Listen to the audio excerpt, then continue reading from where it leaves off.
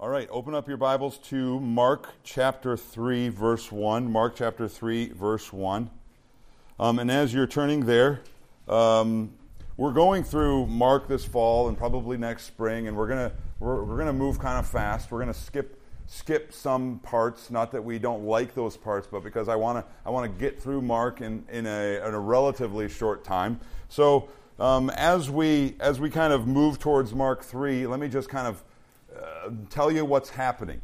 Ever since Mark 1, basically, Mark 1:40, all the way up to Mark 3, we've been seeing this conflict happen. And even last week, probably, you could remember, hey, there was a lot of conflict happening between Jesus and the religious leaders of Israel. Jesus, of course, is the promised Messiah whom all Israel was waiting for with excitement.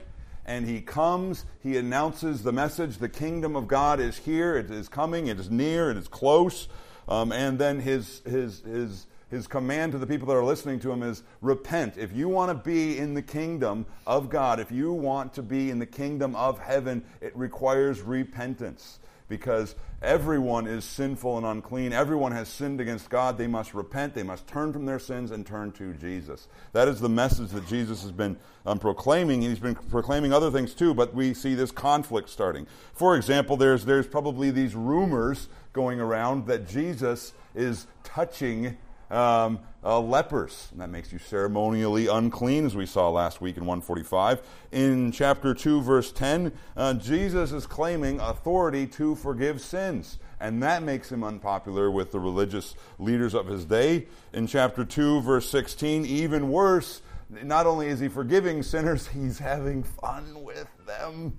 He's hanging out. He's going to their sleepover parties. Ugh.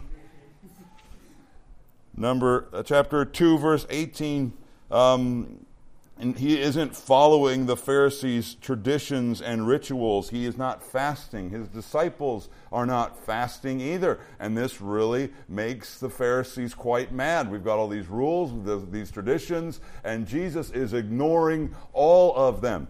For example, just so you get a taste, fasting, they would fast twice a week.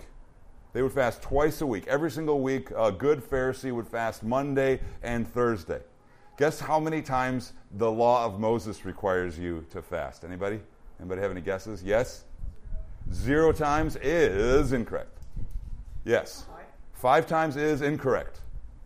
Only 5 times, huh? Really? Okay, yes? All the time is incorrect, because then you'd be dead. Yes.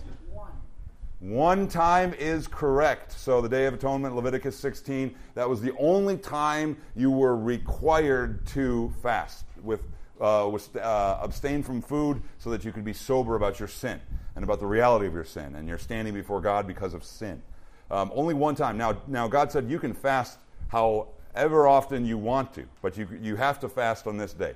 So the Pharisees, they fast 103 times more than they're supposed to. Pretty good guys, right? They look like pretty upstanding citizens. They are serious about holiness. And originally, the Pharisees were very serious. They were called, the term Pharisees means separate ones. They were serious about holiness. But Jesus, he's ignoring these traditions, these standards that they've set up. And then in chapter 2, verse 24, he is breaking the Sabbath. Well, their view of breaking the Sabbath. His disciples are walking through a field, and they are taking some grain off of a stalk, and they are breaking it in their hands. They are working on the Sabbath, one of their traditions. So, tempers are simmering. A conflict is brewing, and we get this sense that there's this head-to-head encounter that is about to happen. And it is. There's a conflict happening between the forces of the kingdom of death and the crown prince of the kingdom of life. There is this conflict happening, and today we're going to see that conflict just kind of begin in earnest. And just so you know, so I'm not making this up, the Bible talks about this all the time. It says in 1 John 3:8, the reason the Son of God appeared was to destroy the works of the devil. So there's this battle going on. Hebrews 2:14 through 15 says, since therefore the children share in flesh and blood, he himself, referring to Jesus, likewise partook of these same things, that through his death he might destroy the one who has the power of death, that is the devil, and deliver all those who through fear of death were subject to lifelong slavery. That's saying that, hey, everybody is subject to death. Everybody is in the kingdom of death in this world. And we're going to see a conflict tonight between the forces of death and the forces of Jesus, the King, the Crown Prince of life.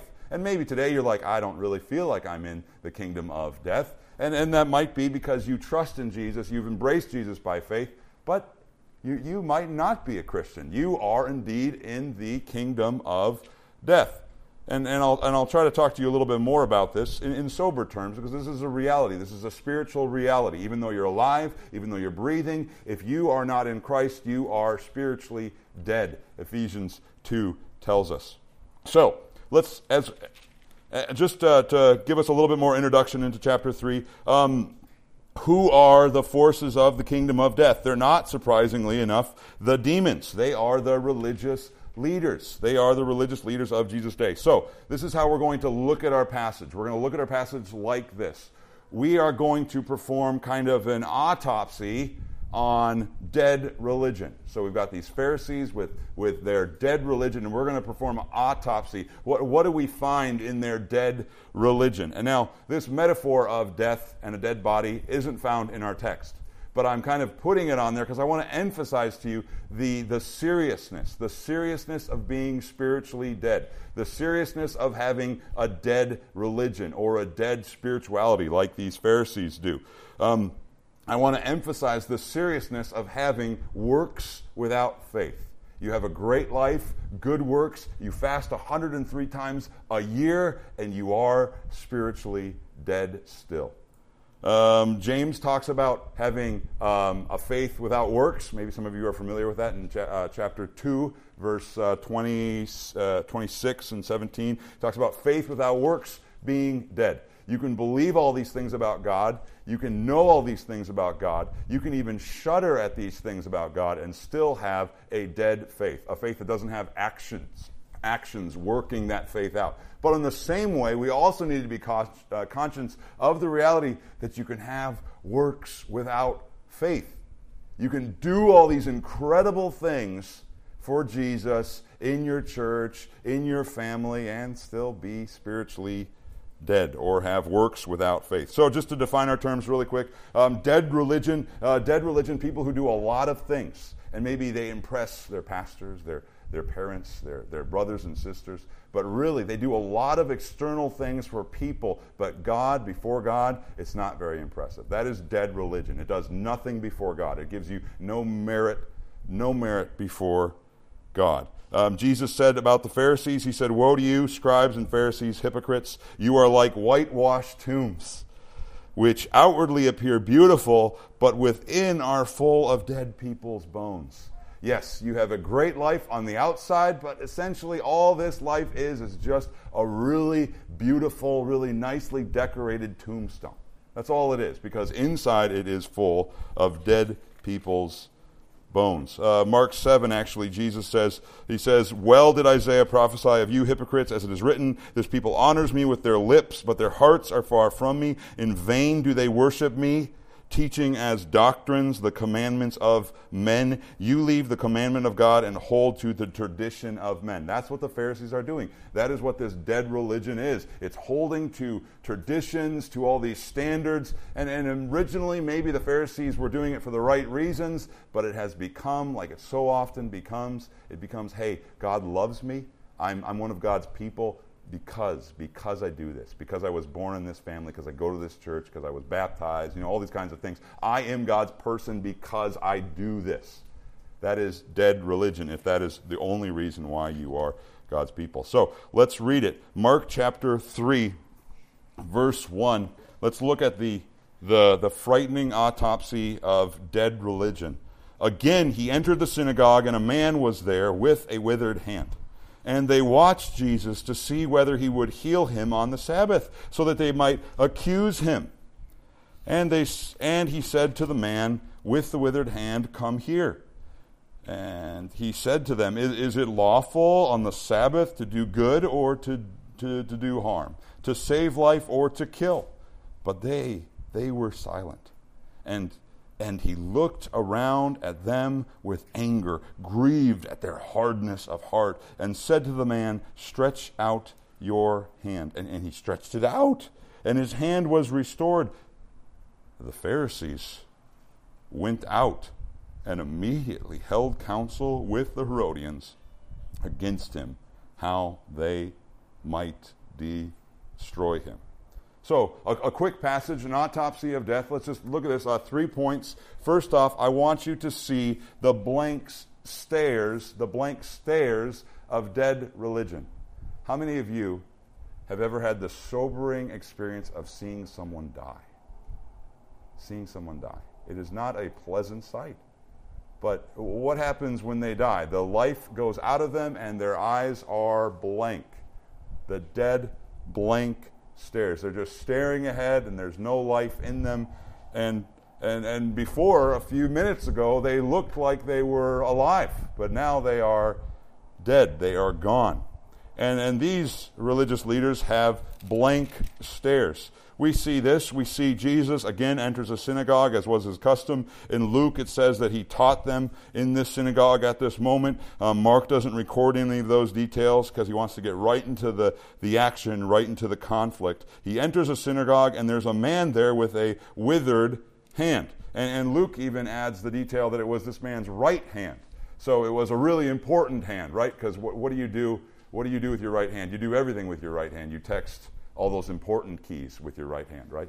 And you fish. I don't know what else you do with your right hand. You write with your right hand. Right hands are important. They're significant. So this is a debilitating injury, and it's withered, so it kind of means that the blood flow has been lost on it, and it's been withered probably for a very long time. And so this is not the kind of injury you come back from. This is the kind of injury either you cut off your hand for or you just leave it like that. This man is in the synagogue. Who knows why he is there? Some people think he was a plant by the religious leaders trying to trap Jesus. I kind of think that's interesting. It is interesting. Notice, I'm talking about their blank death stares. Verse 2, they look very alive, right? They watched Jesus to see whether he would heal on the Sabbath so that they could accuse him. And this word watched doesn't just mean it was like a passing glance, like, oh, he's here. That's great. Let's go back to reading. It's like watching the entire time. Where did he sit? There he is. I'm going to watch him for the entire time. I'm going to see if he breaks the Sabbath again, because then we can accuse him of breaking the Sabbath. When he's a Sabbath breaker, then he'll fall out of favor with the people, and we can bring him down like that. They're keeping their eye on him. And notice, it's very interesting to me, they have this plan in place so that they can accuse him. Think about that for a minute. Think about that, what that means. They acknowledge that Jesus has the power and authority to heal a man with a withered hand. Matter of fact, they came into the synagogue that morning and maybe said, hey, look, there's a man with a withered hand. Hey, I know how we can use this to our advantage. Jesus is probably going to come here later. He's going to want to heal him, and he can do it, and we're going to use that opportunity to accuse him. Do you realize what they acknowledge that he has power, supernatural power, extraordinary power, but they're just looking at Jesus with this blank stare. It means nothing. They're not connecting the dots. They're like, we're going to use this for our advantage to trick and to trap Jesus. That is called spiritual death. You see all these things about Jesus. You even believe all these things about Jesus, like the demons do, and shudder, but it causes no change in your life, in your heart, anything. Blank death stares. And that's that. They're just, so just a little detail note. I thought this was interesting.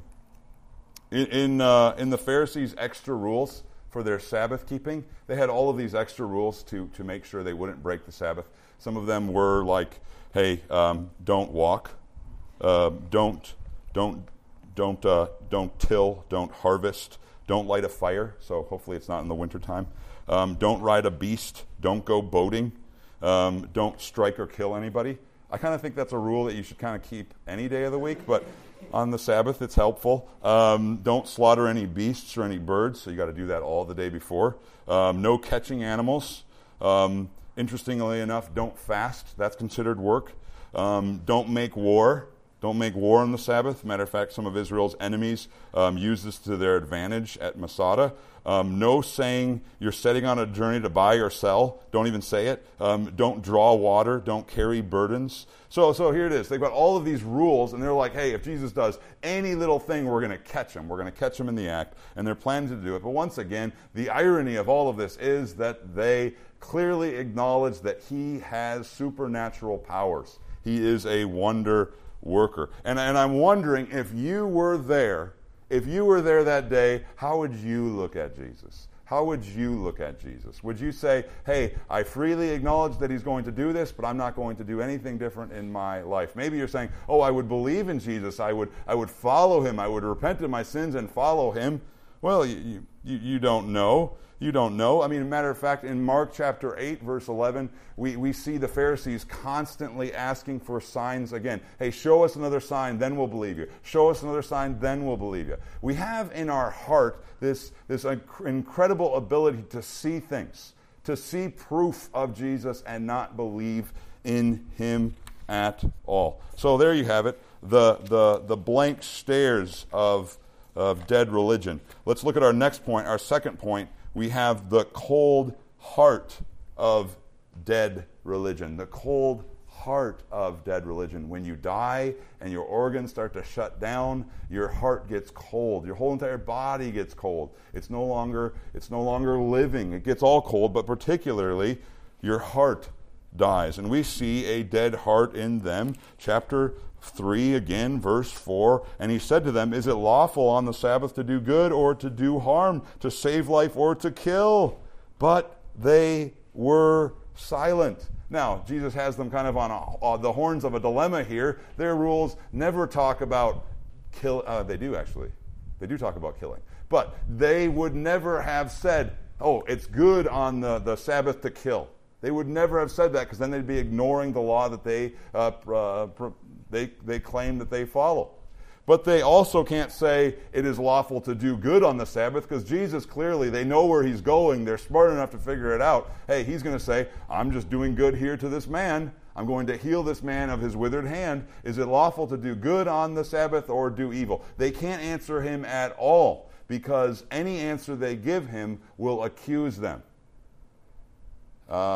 You can do evil on the Sabbath. Well, you're forsaking Moses. You can do good on the Sabbath. Well, then let me heal this man. In either case, Jesus has them on the horns of a dilemma. And notice, when they are silent, he looks around at them with anger. Matter of fact, I didn't believe this until I looked it up myself. I read this in a commentary, but this is the only place where it specifically says that Jesus got angry in all of the four Gospels. I mean, it always is talking about him looking like he's angry, like when he's throwing out the tax collectors and the sinners out of the temple. But this is the only place where it uses this word anger about Jesus. And that's instructive. That's important for you to remember that Jesus, as the incarnate God, the Son of God in the flesh, also had all the attributes and characteristics of God. God gets angry at sin. And notice particularly what kind of sin God gets angry at most.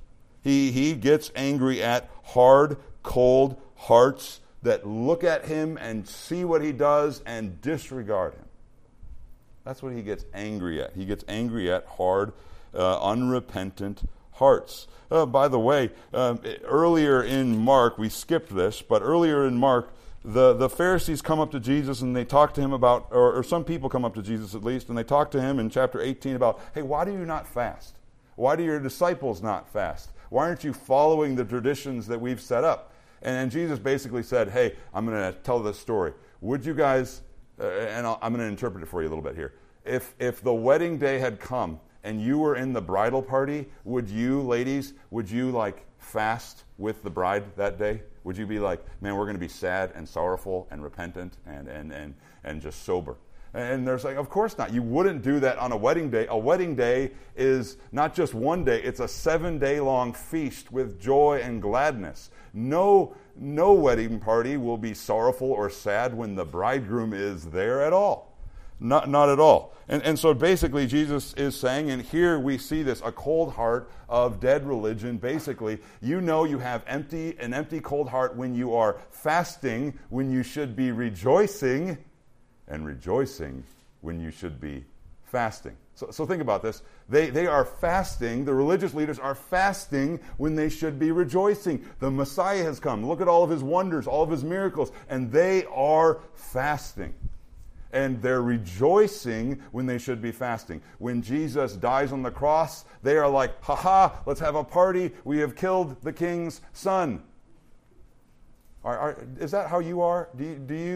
Are you sad when you should be happy?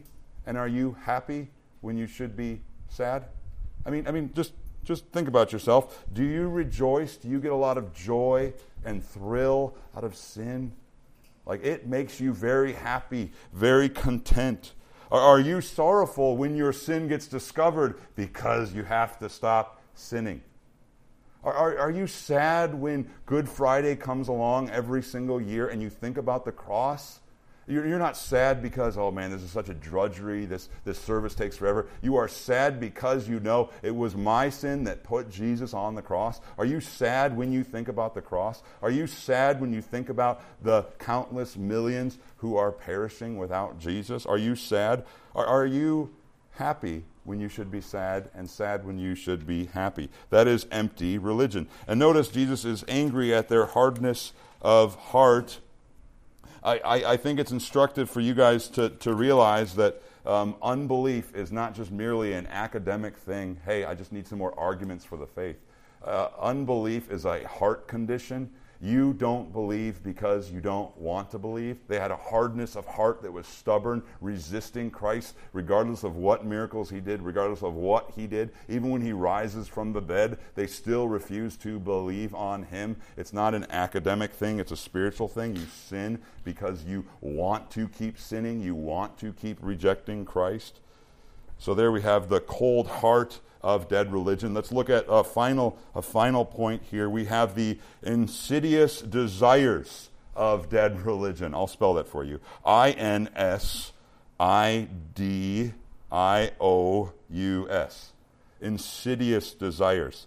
Insidious is a word that refers to a disease or something that's moving slowly and secretly and stealthily, and by the time you discover it, like cancer or something like that, it has its grip on you, on your body, and it's harmful, it's insidious, it secretly comes in, and it kind of betrays you. You think you're doing well, you think you're doing things for the right reasons, you think you're really well off, but really you have these insidious desires that creep up behind and use what you meant for good for evil. For example, let's see.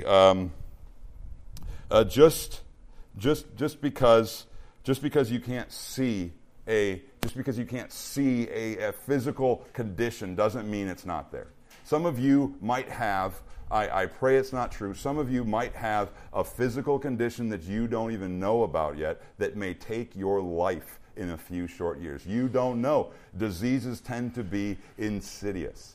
And what this goes to show us, we kind of pull away from our dead religion a little bit, but I think it's instructive for us to see just because you are spiritually dead does not mean you're not spiritually active. Yes, Ephesians 2 says we are dead in trespasses and sin, but we still are alive. We still think we are very much alive. We still think we are maybe potentially doing many good things, but they could be motivated by a heart of sin, a dead heart of sin. Notice at the very end here, verse 6, the Pharisees went out. Remember they were trying to trap Jesus and get him to break the Sabbath. The Pharisees went out and immediately held counsel with the Herodians against him, how they might destroy him. Luke 6:11 adds that they were filled with madness.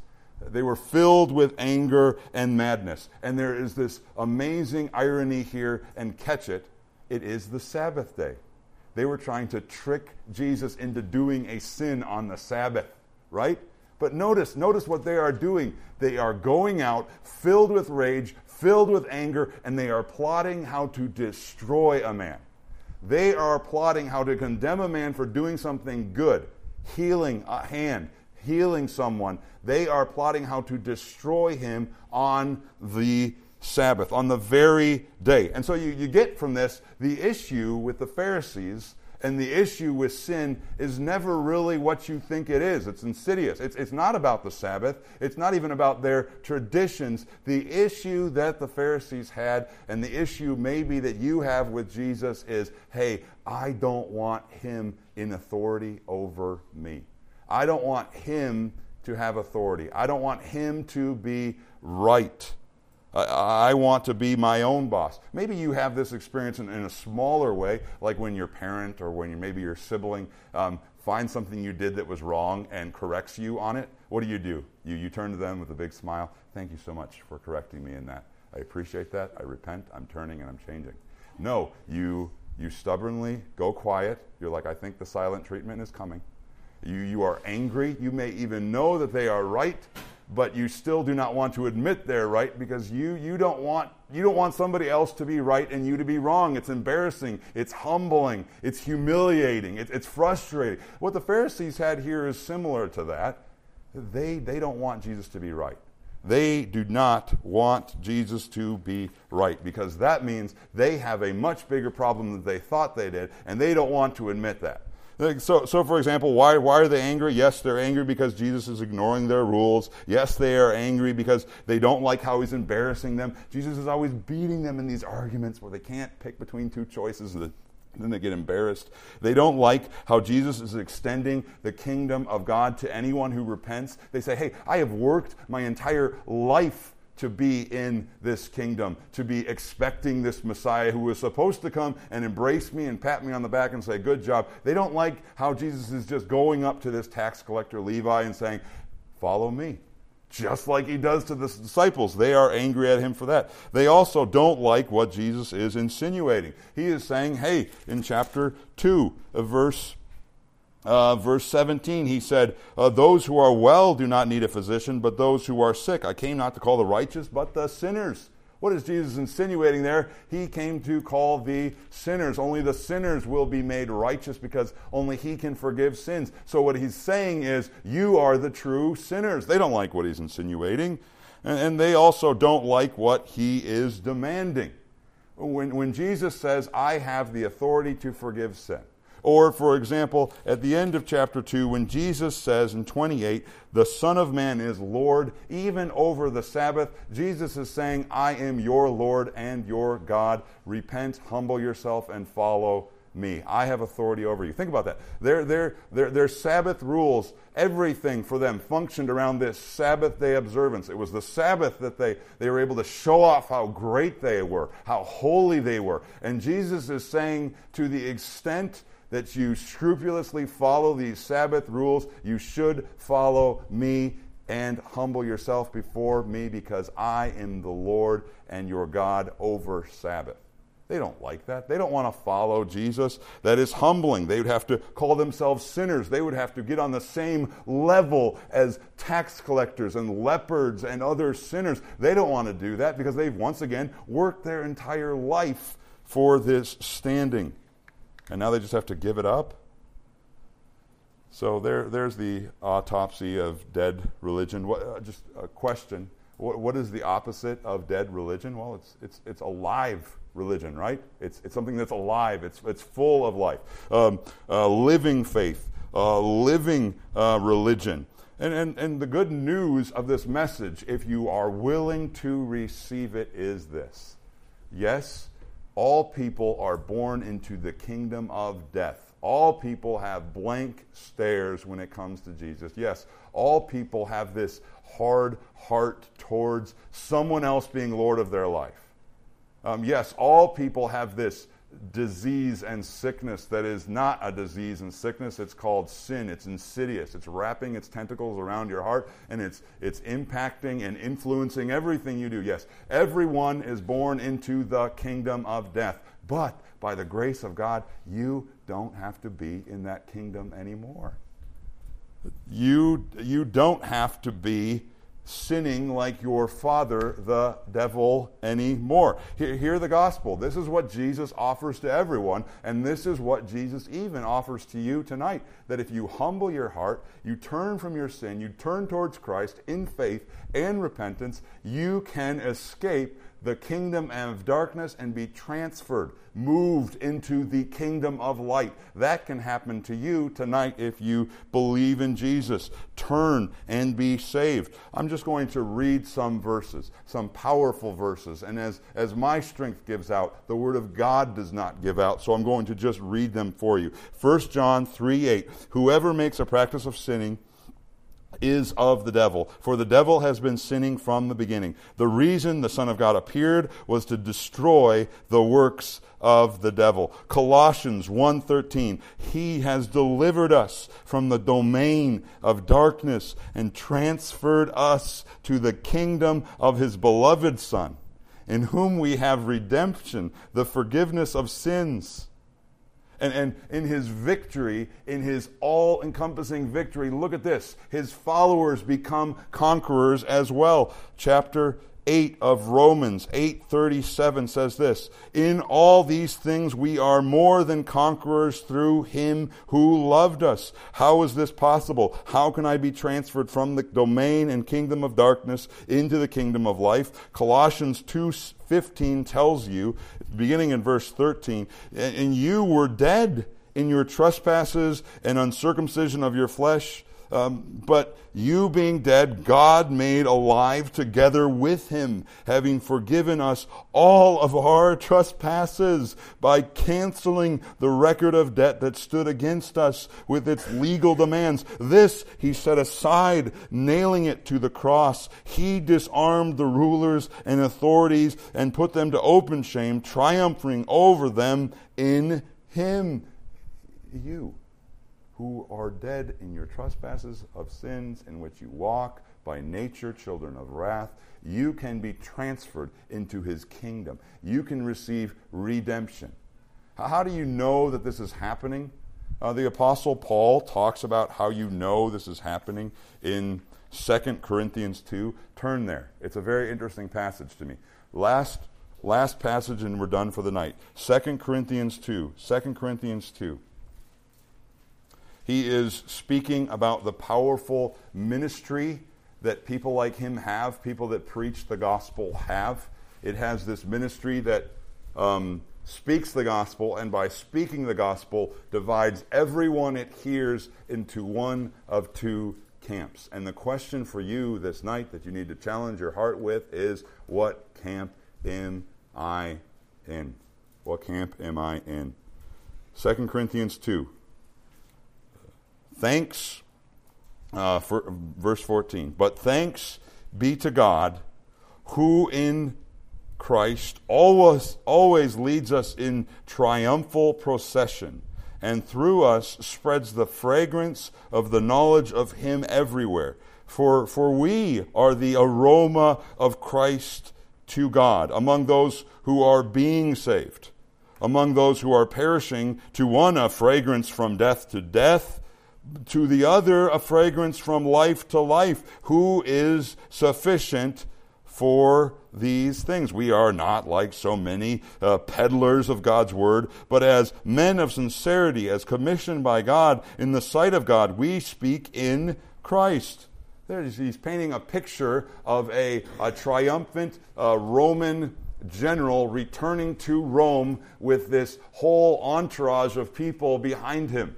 And as he's going through Rome, the city of Rome, there's two groups of people. There are his conquering servants and armies walking after him, and then there are prisoners that have been captured that maybe will go to jail, maybe will go to the Colosseum and be killed later. And as they're walking, priests would carry these little incense things, and there would be these aroma going out to all the people, and it would just permeate every single part of this big parade, and you'd smell it. You'd smell it the entire parade long, and maybe it would be with you all night. You just keep smelling this.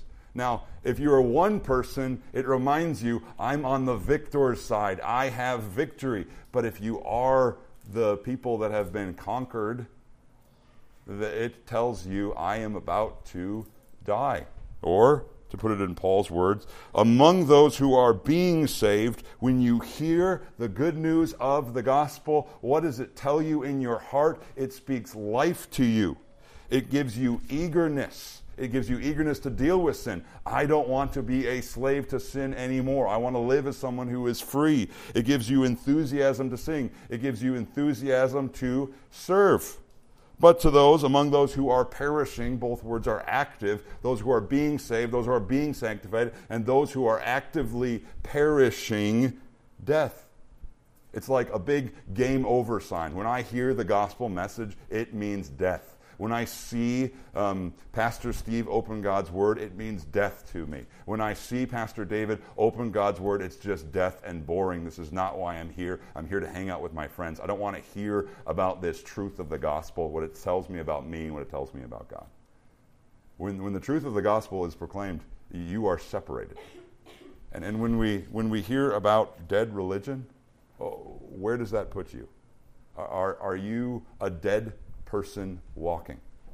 Are you someone with glazed over eyes, cold, hard heart, insidious desires that are overwhelming and controlling? You say they are good, but really they are evil. Or are you someone that's been transferred to the kingdom of Christ, into the kingdom of God's beloved Son, and are walking in light as He is in the light? And let's pray together. Our Father in heaven, we thank You for this evening. We thank You for Your goodness and Your grace to us, allowing us a chance to hear Your word. We pray that we would be sobered by it. I pray now for small groups that You'd give us all attentiveness and focus as we talk about these things.